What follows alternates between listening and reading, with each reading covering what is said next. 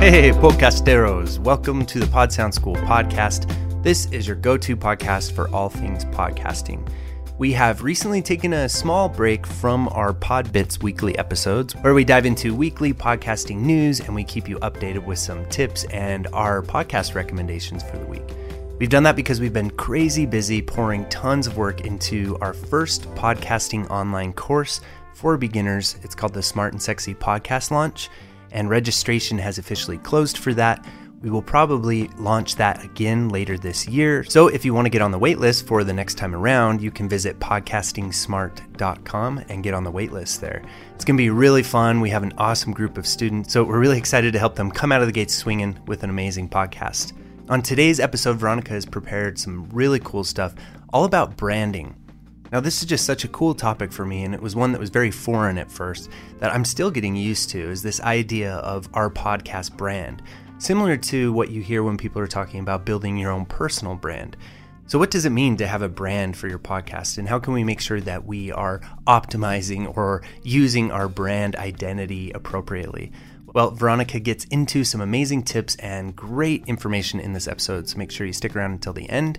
And hey, are you a member of our Facebook group? We'd love to see you over there and get to know you a little bit better. It's Podcasting for Bosses. You can find that by going to podsoundschool.com/community. Come join us over there. Okay, enough for the administrative stuff. Here's the episode. Unless you're a celebrity, influencer, or part of a podcast network, chances are you are dealing with the same predicament as many other indie podcasters. How do I grow my audience beyond the current size? None of my promotional efforts are working. My audience isn't growing. I get it. We've all been there. So that's why on this episode, I will go over two very important elements of your promotion strategy you may be overlooking and how to master them so you can keep growing your podcast audience.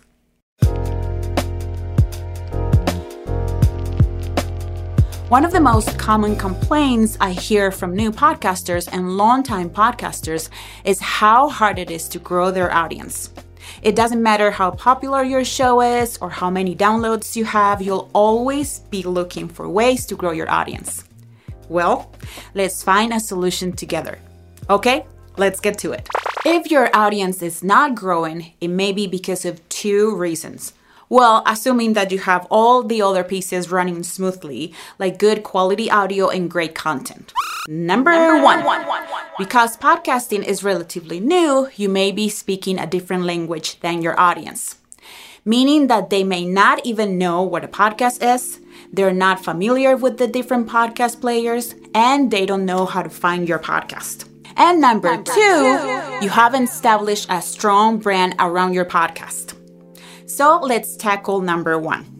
Let's bring people into podcasting. According to statistics published earlier this year, only 52% of the American population have listened to a podcast at least once. Podcasting is growing, but 48% of people in the US don't know what a podcast is, how to find it, and how to listen to it. And this percentage may be even bigger in countries where podcasting is still pretty much in its infancy. What these percentages mean to you is that you may have people in your niche who don't know how to find and listen to your podcast. So what do we do? Something I recommend my clients to do is to make little video tutorials showing their audience the step-by-step of how to find and play their podcast. And if you want to take it one step further, you can make a little promo video sharing all the details of your show and also showing the different podcast players they can play episodes from. Once you have your videos ready, you can post them on your social media, website, or share them directly with people if they're curious about your show. Also, if your podcast is on Twitter or Instagram, make sure you include a video showing people in those platforms how to find the link in your bio with a landing page you create with all the links to your podcast episodes. This will make it easy for your followers to listen to your show without leaving those platforms. Now, you don't have to overcomplicate this task or hire a film crew or a video editor to make these videos. You can make them with your phone or computer by simply taking a screen grab. But don't be afraid to take it up a notch and use any video editing software to add arrows, text bubbles, and brand colors. Also, don't be afraid to go step by step and be very specific with your instructions. Your audience will thank you for simplifying something that they didn't get but were too embarrassed to ask. You may also want to include step-by-step instructions in your episodes on how to share, comment, and rate your podcast. Pick 1 or 2 platforms you want to send your listeners to and make sure that you include the link to the show notes in your episode. Try to simplify this process as much as you can for your current listeners so they can become ambassadors of your show, helping you grow your audience. If they like your show, believe me, they'll do it for you. So let's go after those undiscovered ears and turn them into podcast fanatics. Another factor that may be contributing to not growing your audience is not having a strong brand around your podcast. Podcast listeners have a lot of options to choose from when they're browsing the podcast players. As of today, there are over 1 million podcasts, and the number keeps growing exponentially. So how do you stand out from the crowd? Well, the answer is great content and, you guessed it, branding. With only so many hours in a day and so many different options, we have to compete fiercely for the listener's attention. So our job is to catch their attention, get them to click or tap on our podcast, and provide them with the best experience we can. So how do we catch their attention? Whether they're on social media or scrolling down the different podcast players to find a new show to listen to? Well, you can do this by having a strong brand. Have you ever heard the saying, content is king? That is not the case. Content and branding is king. Content without branding is just noise. So you may be wondering, what is branding and why it's so important? Branding is everything that contributes to your listeners' opinions and feelings about your podcast. Branding in podcasting is built of word of mouth, based on the listener satisfaction and trying to create a perception through online presence. The image you create around your podcast is called brand identity. A listener's perception of your show is the podcast brand image. It's everything a listener associates with and defines her overall opinion. A strong brand is important because it increases people's awareness and loyalty to your show. It also increases the likelihood of them sharing your podcast with more people. You want to create an emotional response from your listeners towards your show when they listen and see your content online. By listening to your podcast, listeners learn about you, your personality, your habits, your opinions and values, and your unique way to create an experience for them. And most importantly, they learn to trust you and your podcast becomes part of their routine. Branding and podcasting are glued together. A podcast without an identifiable brand is destined to be buried and forgotten at the bottom of popularity lists.